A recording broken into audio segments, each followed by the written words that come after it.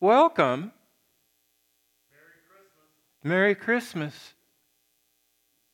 I was saying to the other folk that were here earlier that it's okay to say Merry Christmas, even though for us it's Christmas Eve. If we were Jewish, okay, it would have been Christmas 5 hours ago when the sun set. So anyway, Merry Christmas. A couple of hopefully brief remarks. I tend to ramble on. No. Yeah, really. When did this start? You know, the best thing that I heard was when the DS was here. She was watching the clock and she says, it's a good thing it's football Sunday because it looks like we're going into double overtime. Anyway, about the evening, okay, a couple things will be different from our usual practice. We usually do cups and pieces of bread. Tonight we're going to do a loaf and a chalice. Okay, we'll be doing communion by intention. Okay, and that means you rip off a piece of bread, dip it in the cup. Okay? The other thing is, okay, Kim, does Presley have any trouble with the dark? Good. Because we had real young ones for the early service. And I want to warn you all, part of this service will get very dark. Okay? So if you have problems that way, okay, there are people here who will take care of you. You will be safe. And no one will make fun of you either. The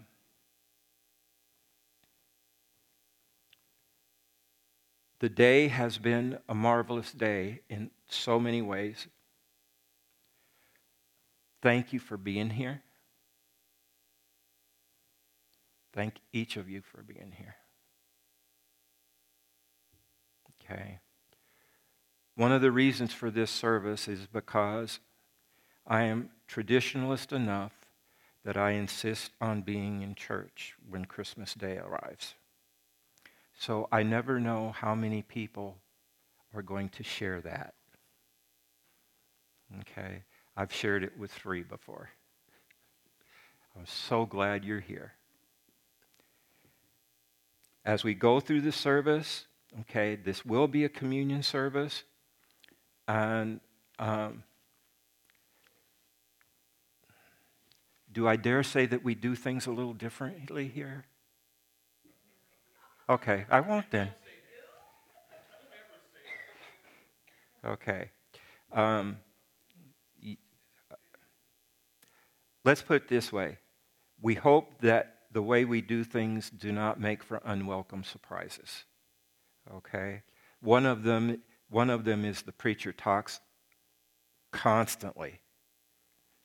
And sometimes you can't tell the difference between when he's just talking and when he's preaching. When we finish with communion, just before we start communion, we'll be doing the Christmas story. This is a particular version of the Christmas story. It's the version that appears in Luke. Okay, this is the only time you'll hear mention of the wise men. This will be about the night the community of faith remembers Jesus was born.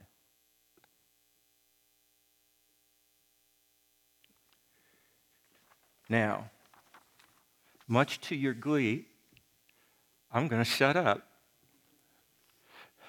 And I'm going to start. Welcome. If you would join me, stand if you're able to do the call to worship.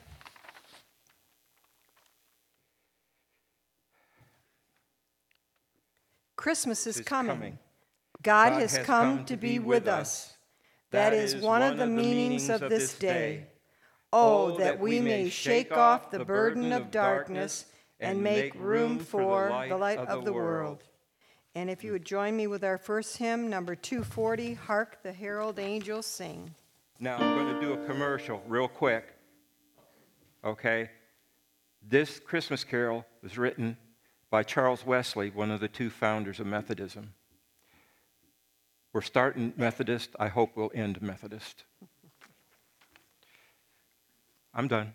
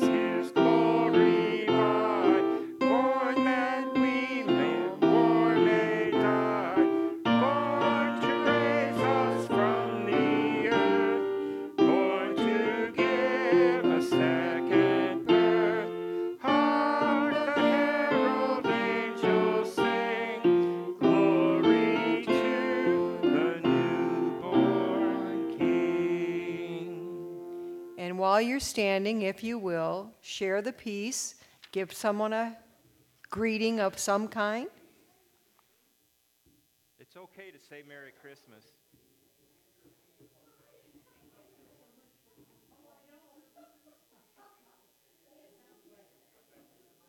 Doing double duty, girl. Woo. Triple, actually. My eyes are sticking just a bit. Oh, okay. Is that a key to turning on the hyperactivity?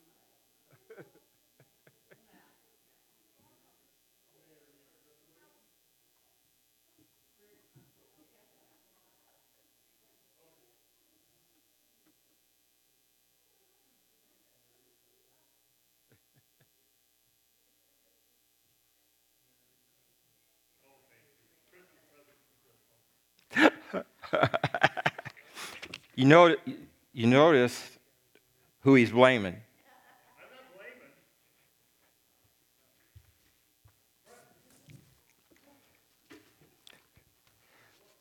One of the things about the United Methodist Church is that we have open communion. That means everybody starts off as equal.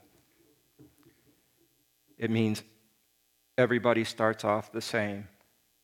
And people have said, Mike, how can you say that? How can you do that? And it's because we believe in a God who forgives.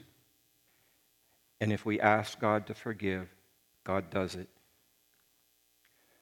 What we will do next is a prayer for receiving Christ, a form of confession. There'll be moments for silent confession. I'll share words of assurance. During the words of assurance, one of the things that we do here is we take a moment to forgive ourselves and the people around us. Think about the last time you forgave somebody.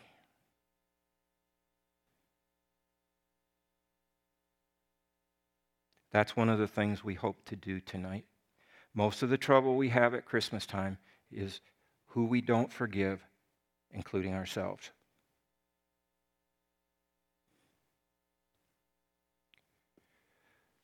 Would you join me in the prayer for receiving Christ?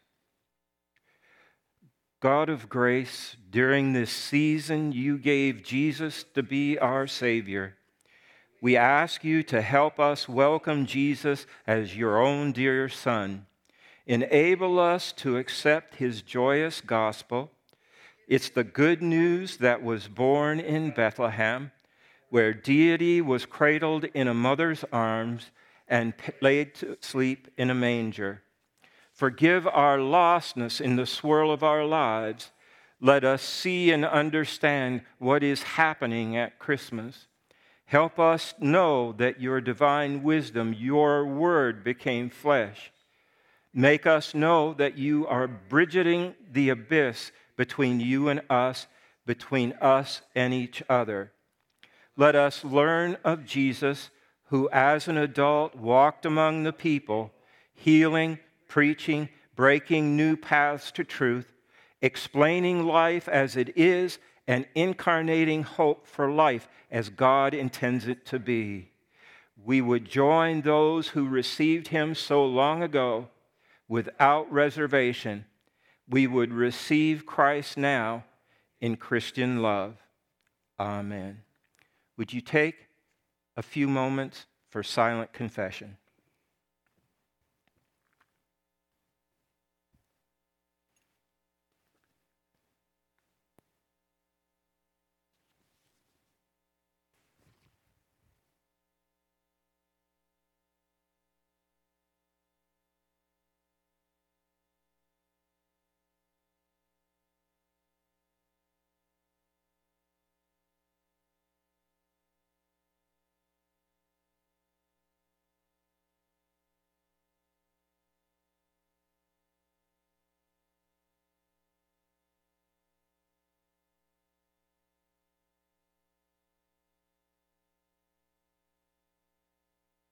Amen.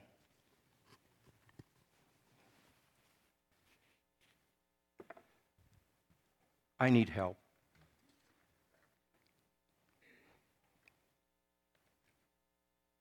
Can you fix how that's laying in the back? Thank you. Every good man has a woman behind him. That's right. You got it. One of the things that Christmas is about is God showing up here. And when God shows up, okay, he shows up in a form that nobody expects.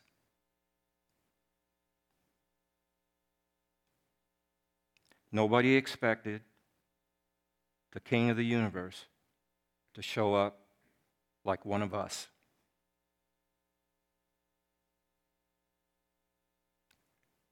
When he came, he brought a simple message that we make altogether too complicated. Essentially, what Jesus told people is, God sent me to tell you how much he loves you. He wants you to know that he misses you. He wants you to come home.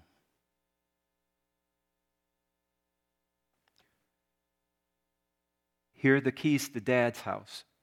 You can go home anytime.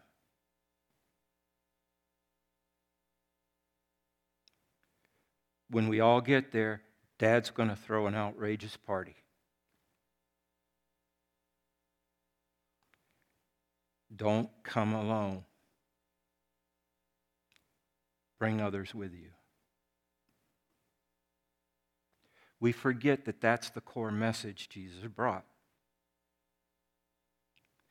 None of us are perfect. Obviously, I'm not. I've made my display really quite public in the last few minutes. But none of us is perfect. I've met some people who thought they were. They were mistaken. But none of us is perfect. And so all of us has unfinished business that we have to deal with. All of us have those places where we either need to forgive ourselves, speak forgiveness to others, or let ourselves be forgiven. One of the things that we believe is if we ask God for forgiveness, we are forgiven. All we have to do is accept it. In the name of our Lord, you are forgiven. Thank you. Those are the people that come here regularly. I generally wait until they forgive me. I'm waiting. Thank you. Now, turn to the person closest to you and say these words. You are forgiven. Don't look at me.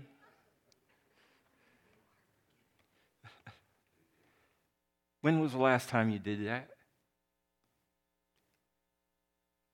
When was the last time you did it for yourself? When was the last time you did it for somebody else?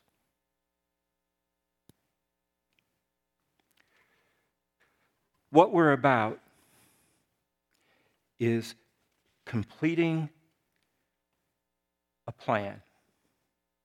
We're about fulfilling a dream. The dream is the kingdom of God.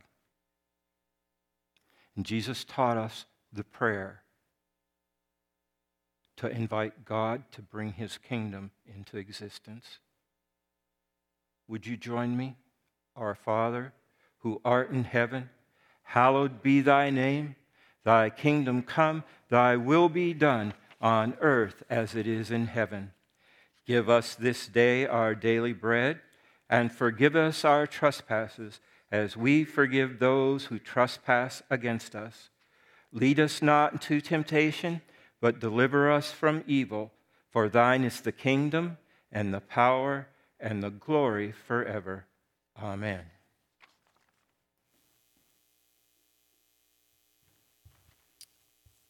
Please join me for our Christmas affirmation of faith. We believe God came into the world as a new life. He came as a baby who was destined to bring light and love to our lives. We believe that our salvation has come from something small, tender, and vulnerable. It comes from something hardly noticeable. It comes from an infant born in a Bethlehem stable. We know that few people witnessed and fewer understood this extraordinary event. The Word was made flesh and dwells with us. We believe that the small baby of Bethlehem grew to be the carpenter of Nazareth. He was the rejected preacher. He was the naked man on the cross. Finally, he is the risen Lord who was nailed, pierced hands. He has flung open the doors of the kingdom of God so that we can enter in and know the blessings that wait there. Amen. And if you could stand for the Gloria.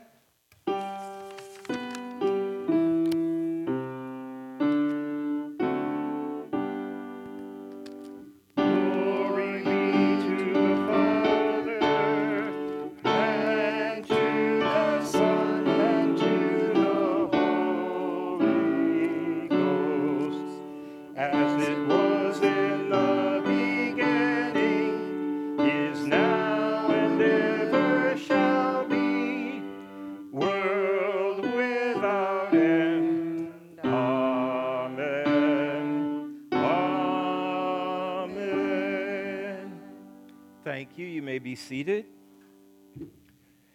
As I've already mentioned, communion tonight will be by intinction.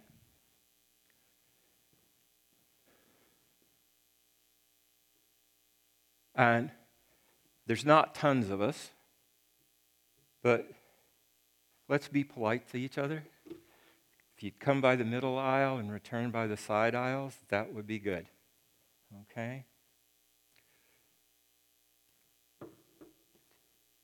We rarely put it this way. The events that we remember tonight end with the symbols that remind us of how it ended.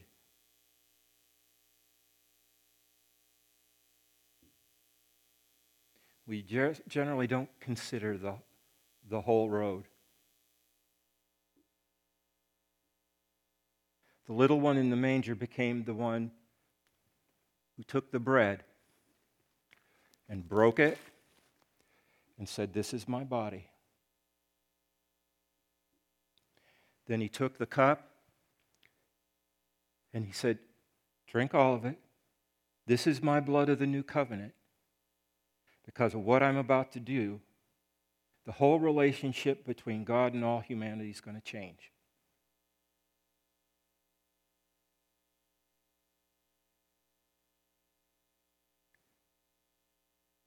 There are things that we forget.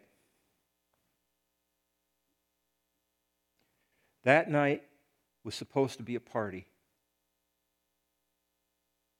It was supposed to be a Seder meal, the celebration of the Exodus from Egypt. Jesus took the bread and did something the people around the table with him couldn't understand. When he said, "This is my body." For a Jewish person, that meant that the bread immediately became unclean. Then Jesus took the cup and he said, "This is my blood."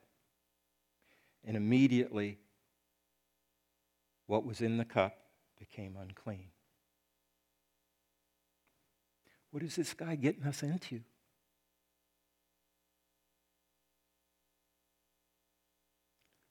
What is he going to do? The people around the table that night had no idea. We have a much better idea now. Okay? What he was doing that night was he was saying, amongst other things, this isn't simple. This isn't just ritual. It's not just doctrine and theology. Okay? It's about relationship. What Jesus was saying is, I want you to become me. I want you to go into all the world and fulfill the gospel to every living creature.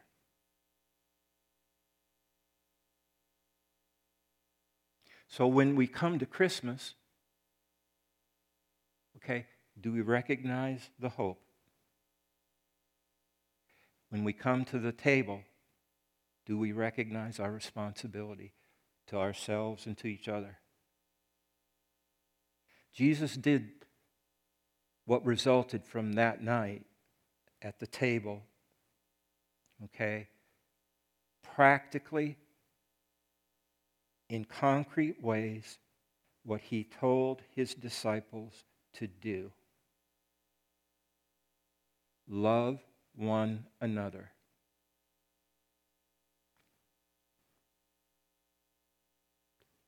I will go as far as it takes to love you. You ever wonder why Jesus didn't open his mouth at his trial?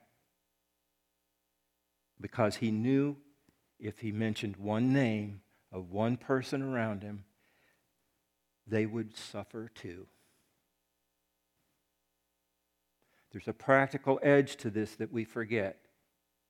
Yes, there's a lot of doctrine and theology. Okay, but the challenge is, how far will we go? to show our love. Let us pray. Blessed Jesus, you've already consecrated the bread and the cup beyond anything we can do. Renew your blessing. And, oh Lord, help us to receive your blessing and somehow become you, continuing your work in this dark world. You would relight the candle that is the image of God in us. The main question is, will we cover the candle, cover that lamp within us with a bushel? Or will we let it out where other people can see it and have their lives brightened by what they see, experience through us? O Lord, bless us as we receive these gifts from you. Hear our prayer. Amen. Would you come?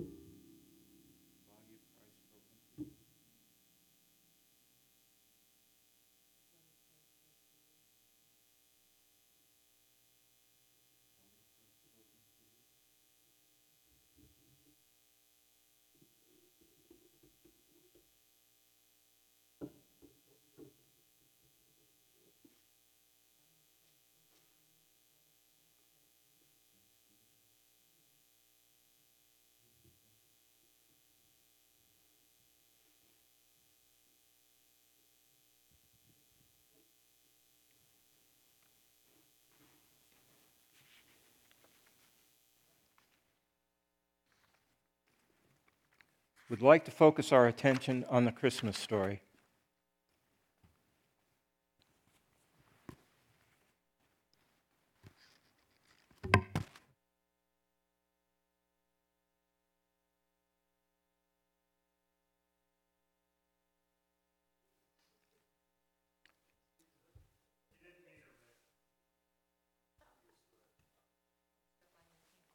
Well, I know. Thank you.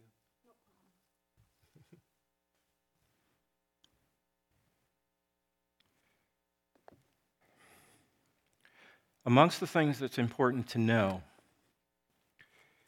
is that the events that we call Christmas were seen by a visionary centuries before they happened.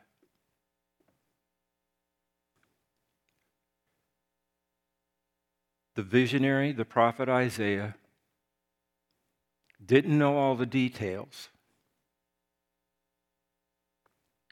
What he knew was that God was going to work. I'll be reading from Isaiah 42. Isaiah was writing at a time when the city of Jerusalem was being smashed to the ground. The end effect was like a nuclear bomb dropped, except they took the city apart one brick at a time. Oh, we'll do those 3 today, that one tomorrow. Next Tuesday, we'll get those. And then they partied in between. The people inside the city walls were isolated. They knew no help was coming. They were starving. It got so bad that parents started eating their children. It's in this setting that the prophet Isaiah spoke these words. Here is my servant, whom I uphold, my chosen in whom my soul delights. I have put my spirit upon him. He will bring forth justice to the nations. He will not cry or lift up his voice or make it heard in the street. A bruised reed he will not break. A dimly burning wick he will not quench. He will faithfully bring forth justice. He will not grow faint or be crushed until he has established justice in the earth.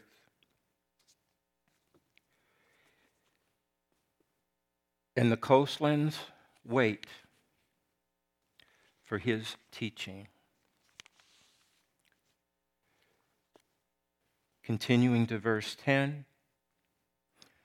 Thus says the Lord, who created the heavens and stretched them out, who spread out the earth and what comes from it, who gives breath to the people upon it, and the spirit to those who walk in it. I am the Lord. I have called you to righteousness. I have taken you by the hand and kept you. I have given you as a covenant to the people, a light to the nations, to open the eyes that are blind, to bring out the prisoners from the dungeons, from the prison those who sit in darkness. I am the Lord, that is my name. My glory I give to no other, nor my praise to idols. See, the former things have come to pass. New things I now declare. Before they start, I declare them to you. Typically, Methodists stand every time they sing, but for 211, just sing loud.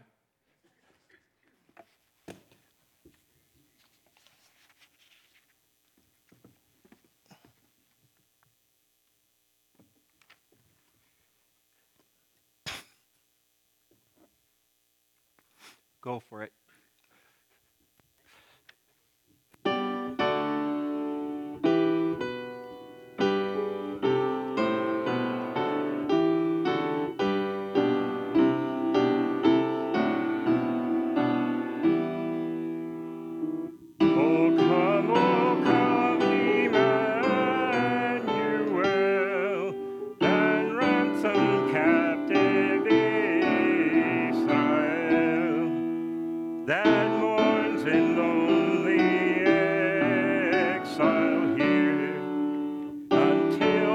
Son of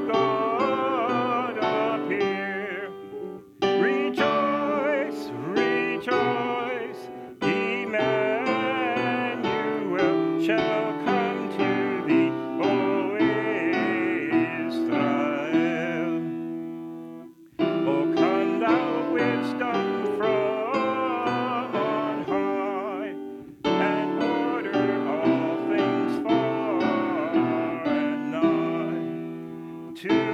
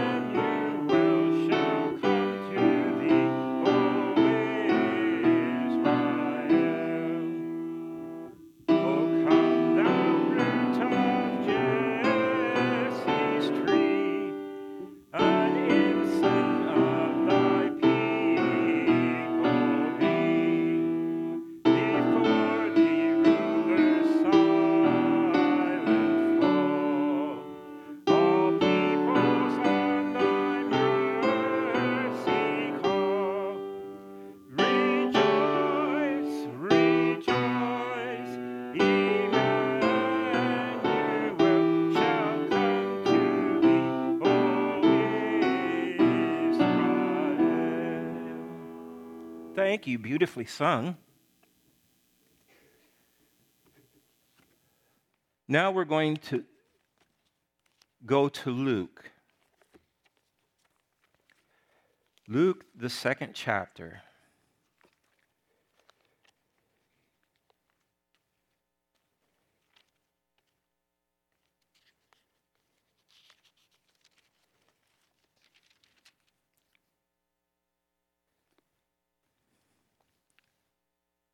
There went in those days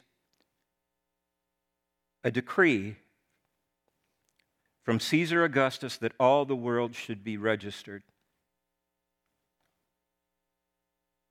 It was the first registration and was taken when Quirinius was governor of Syria. All went to their own hometowns to be registered. Joseph also went from the town of Nazareth in Galilee to Judea, to the city of David called Bethlehem, because he was descended from the house and family of David. He went to be registered with Mary, to whom he was engaged and who was expecting a child. While they were there, the time came for her to deliver the child. And she gave birth to her firstborn son and wrapped him in bands of cloth and laid him in a manger because there was no place for them at the inn. You can remain seated. 217.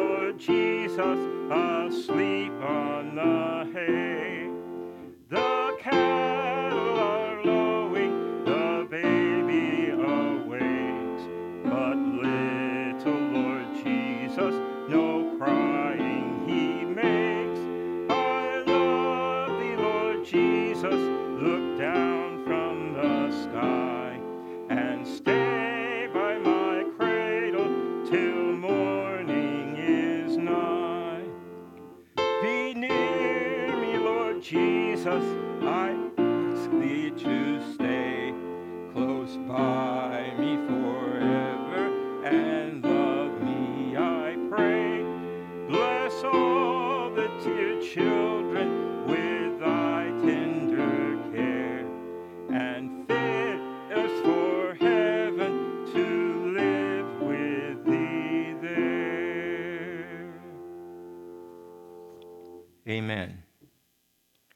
continuing the Christmas story.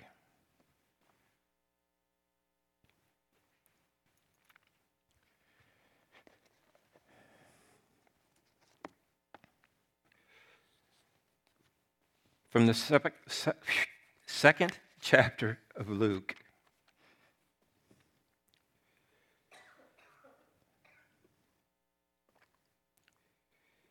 In that region, there were shepherds living in the fields, keeping watch over their flocks by night.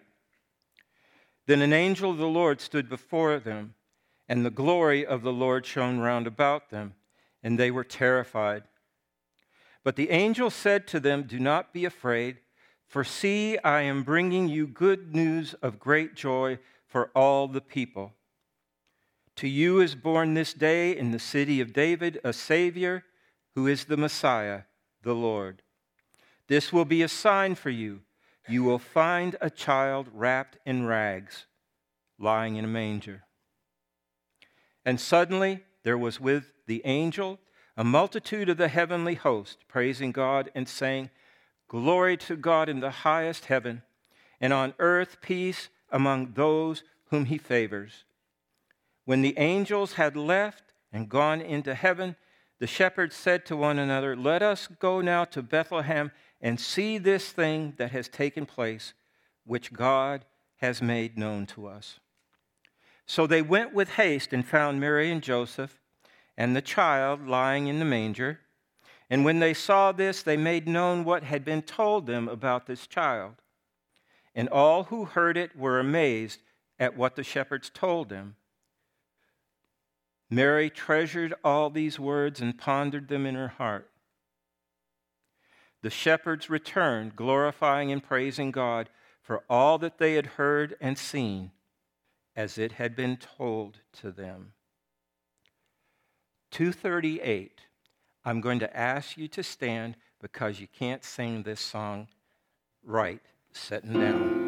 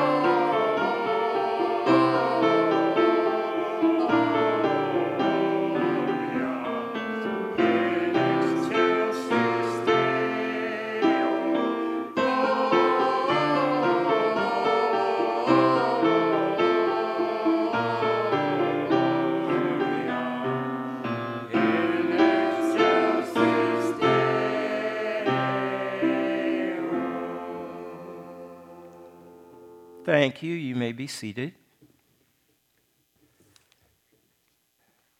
Don't look at the bulletin. We skipped part. All right, we did it in different order. Okay, we're moving to the light of the world. Now, before I forget, on the bottom of your candle is a switch. Okay? Find it? Okay, good. Remember where it is, because you're going to have to find it in the dark. Christmas challenges us in ever so many ways. Christmas can be such an ordeal. I've talked with people, listened to people. For some of them, Christmas is not good. There's too much hurt. There's too much pain. There's too much to remember. What are we going to do with it? What meanings will we give it? Christians have wrestled with the meanings of what we call Christmas almost since the time of Jesus. Did you know that here in the United States there was a time when Christmas was considered a pagan holiday in some areas, and you would go to jail for celebrating it?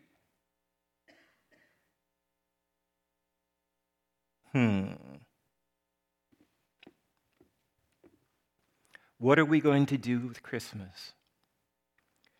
Christmas came into being as the community of faith struggled to answer the question, whoever can this man be?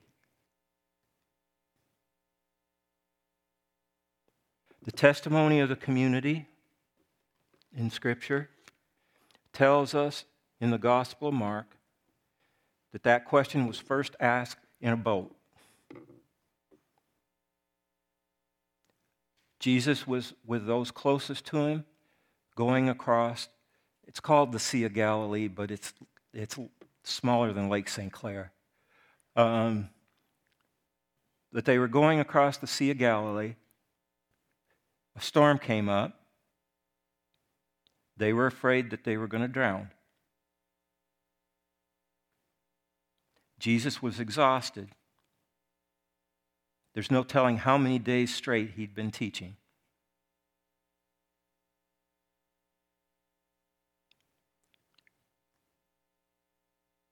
They woke him up. And Jesus was more than a little upset. Not because of the storm.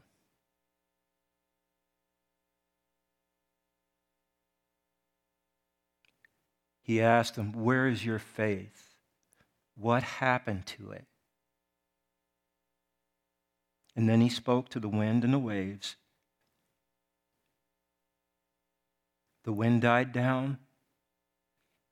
The waves disappeared. I'd love to be able to say that the disciples in the boat responded to this by saying, "Whoa, cool."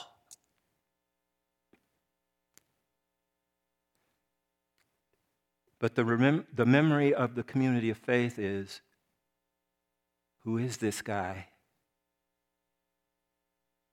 that he can do this stuff?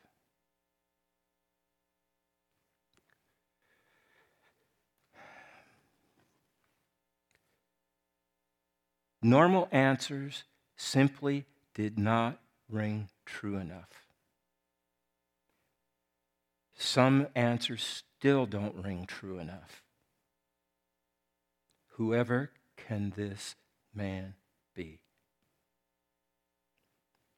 Jesus was so different that the community of faith found itself going back to the very beginnings of everything, to the very roots of its faith, to its notions of God and creation, to understand who Jesus is and where Jesus fits in the scheme of everything that is. In the beginning, I think you know where that verse comes from. Okay? In the beginning, God, in profound wisdom, created the cosmos and formed the earth. The witness in the book of Genesis says repeatedly, God created. He created animate things and inanimate things, plant, animals, cold-blooded, warm-blooded. And every time he created, he looked at it and said, this is all right. This is good.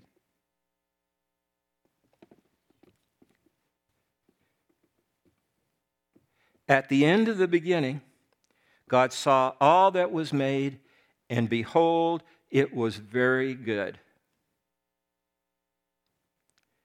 Did you ever do something and wonder how it was going to turn out? And it turned out way better than you thought it was going to? I think that's what God experienced when he was done with creation. This turned out way better than I thought it would. God created humankind, and that includes you and me, from the very stuff of which the earth is made.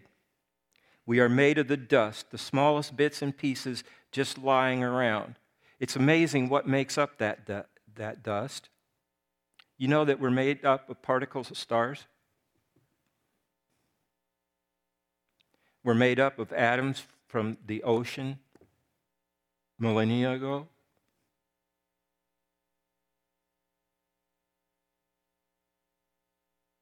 Actually, we're pretty cool.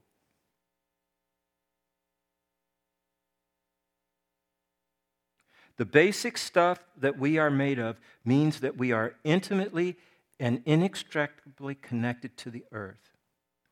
God made people to conserve this very good creation, our home, the planet Earth. We are made to tend to God's garden. What we do to the earth and to creation, we do to ourselves. When we care for the earth and for creation, we care for ourselves. When we abuse or diminish the earth and creation, we abuse and diminish ourselves. This isn't about going green.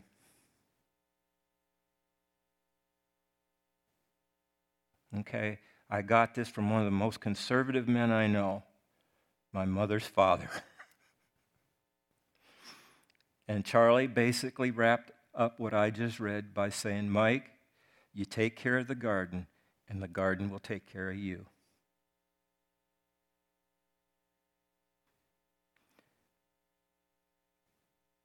I was the one who got to hoe the weeds.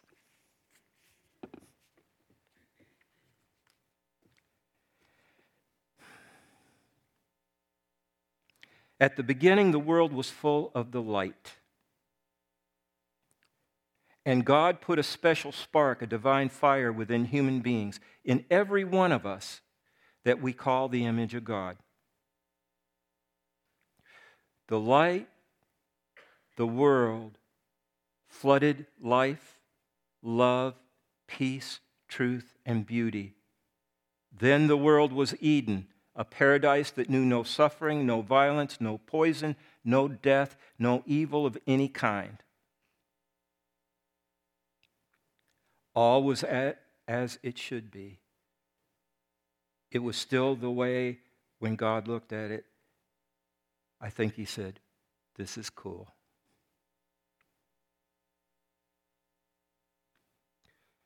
However, God made humankind free. And some argue that God made a mistake by doing that. Why? Because we have used our freedom to pollute the land, as the prophet put it, both physically and spiritually.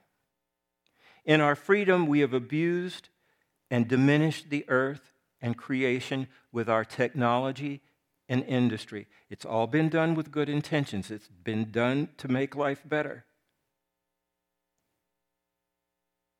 But the trail of industry and technology is not really good. And some of our own personal trails with all our good intentions, have not been very good. We have brought the darkness of hate, greed, jealousy, and violence into the world. We have marred what God made very good. We try to blame God for the way things are, but it's not God's fault. We did it to ourselves. We did it to each other.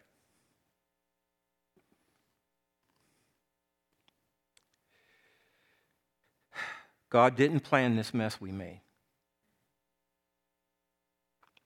Rather than tending and protecting the garden, we've become the weeds and the disease that infest and infect it. In Paul's letter to the Philippians, he says, all God's creation is hurt and groans in pain. It is plain to anyone with eyes to see that at the present time all created life groans in a sort of universal travail, the agony of childbirth. Throughout human history, the light of love, peace, and truth has been extinguished.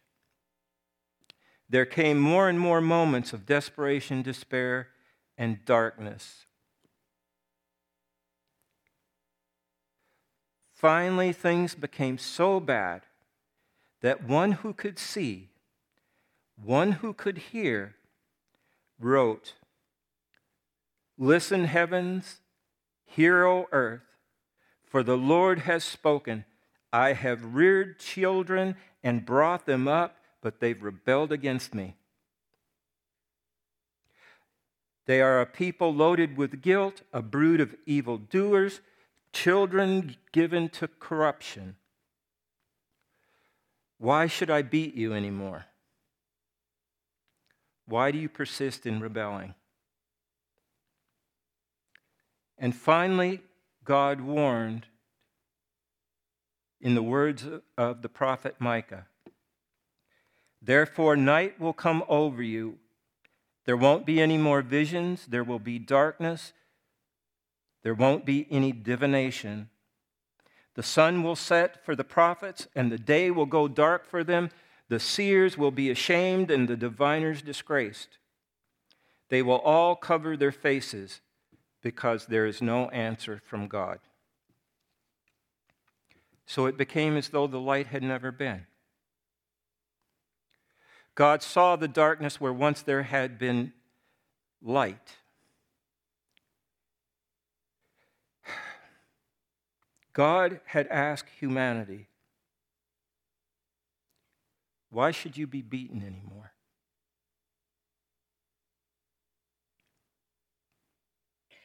Was it an expression of divine impatience? Or was it a sign of divine despair? The amazing thing is that God decided to give humankind one last chance. For God so loved the world, the ultimate cataclysm was delayed.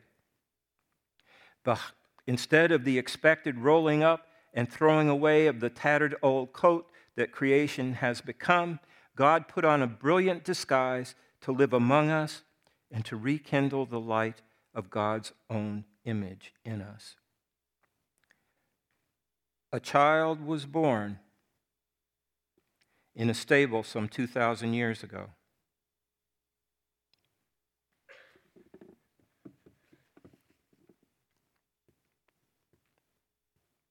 That child, Jesus, was somehow God, a glowing ember of the divine. And as the child grew, the ember burst into a flame of love and peace and truth. Jesus went around doing good, and in the good that he did, he rekindled the flame of love, peace, and truth in each one he touched. A fisherman, a physician, a tax collector, a revolutionary, a prostitute, a housewife, and many, many more. A man born blind received his sight. A mother had her daughter, once dead, returned to her arms alive. And in another place, 5 loaves and 2 small fish given by a kid who was sharing his lunch fed thousands, giving each person a taste of the feast to come in God's blessed kingdom. Everywhere he went, Jesus was the light in the darkness. Everywhere he went, Jesus focused on doing good. When people of power tried to snuff out Jesus' light through the crucifixion, God, through the resurrection, guaranteed the light of love, peace, and truth would continue, even when those closest to Jesus went into hiding. The risen Christ came to their secret place. He assured them, saying, "Peace be with you." And then he showed them his hands. Then he showed him his side, where he'd been busted open.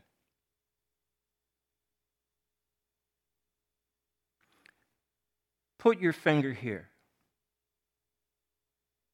See my hands. Reach out your hand. Put it into my side. That was what Jesus said to one who had problems believing. Stop doubting and believe.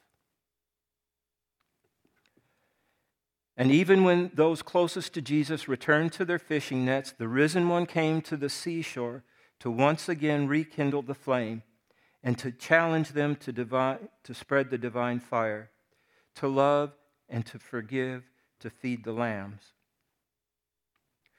The fire spread from the apostles to their disciples, to those we know as the church father, to those who faced the lions, who were torn limb from limb, who were burned at the stake and died as martyrs, to the great people of the Christian faith, some whom we know and many whom we don't, who lived as light in the darkness in every time and in every place, loving, forgiving, feeding the lambs. Finally, it's down to you and me. Let us be done with lesser things and stand against the darkness. One light cannot defeat the dark. However, our lights together, if we don't hide them under a bushel, can once again start filling this world with light. Now be God's children, blameless, sincere, and wholesome, living in a warped and diseased world and shining there like lights in a dark place. For you hold in your hands the very words of life. The question is, will you share them?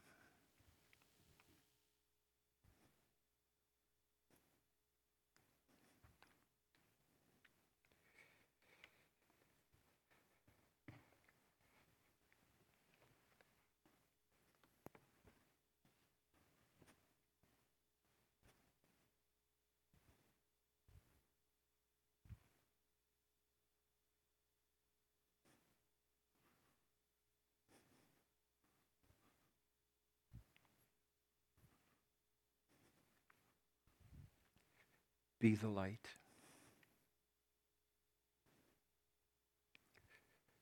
Be the light.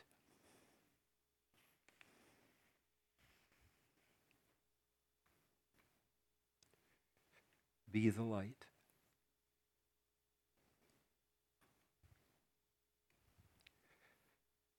Be the light. The question for us all is now, what will we do? We going to hold them down low? We're going to hold them up? I can see your faces now. The darkness isn't that dark anymore. I can see who Jesus has sent me to love, feed, and nurture. Jesus has sent you too.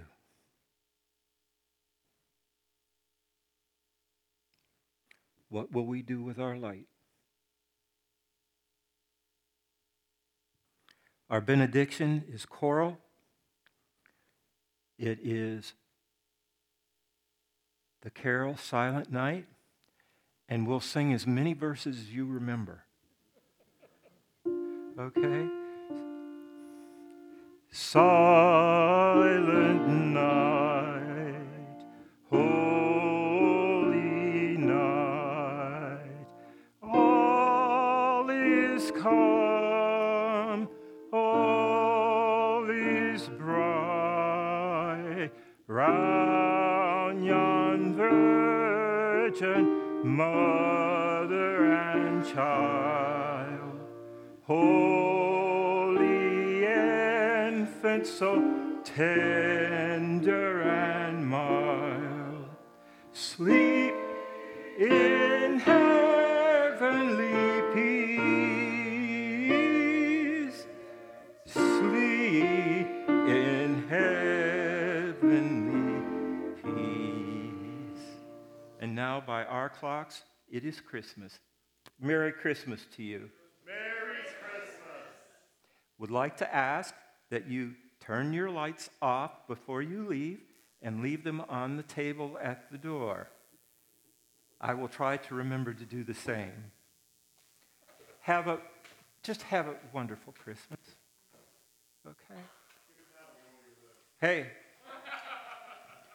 dinner tomorrow is at 2 o'clock at Riverside. There's already 15 coming. Oh, once again, thank you all for being here.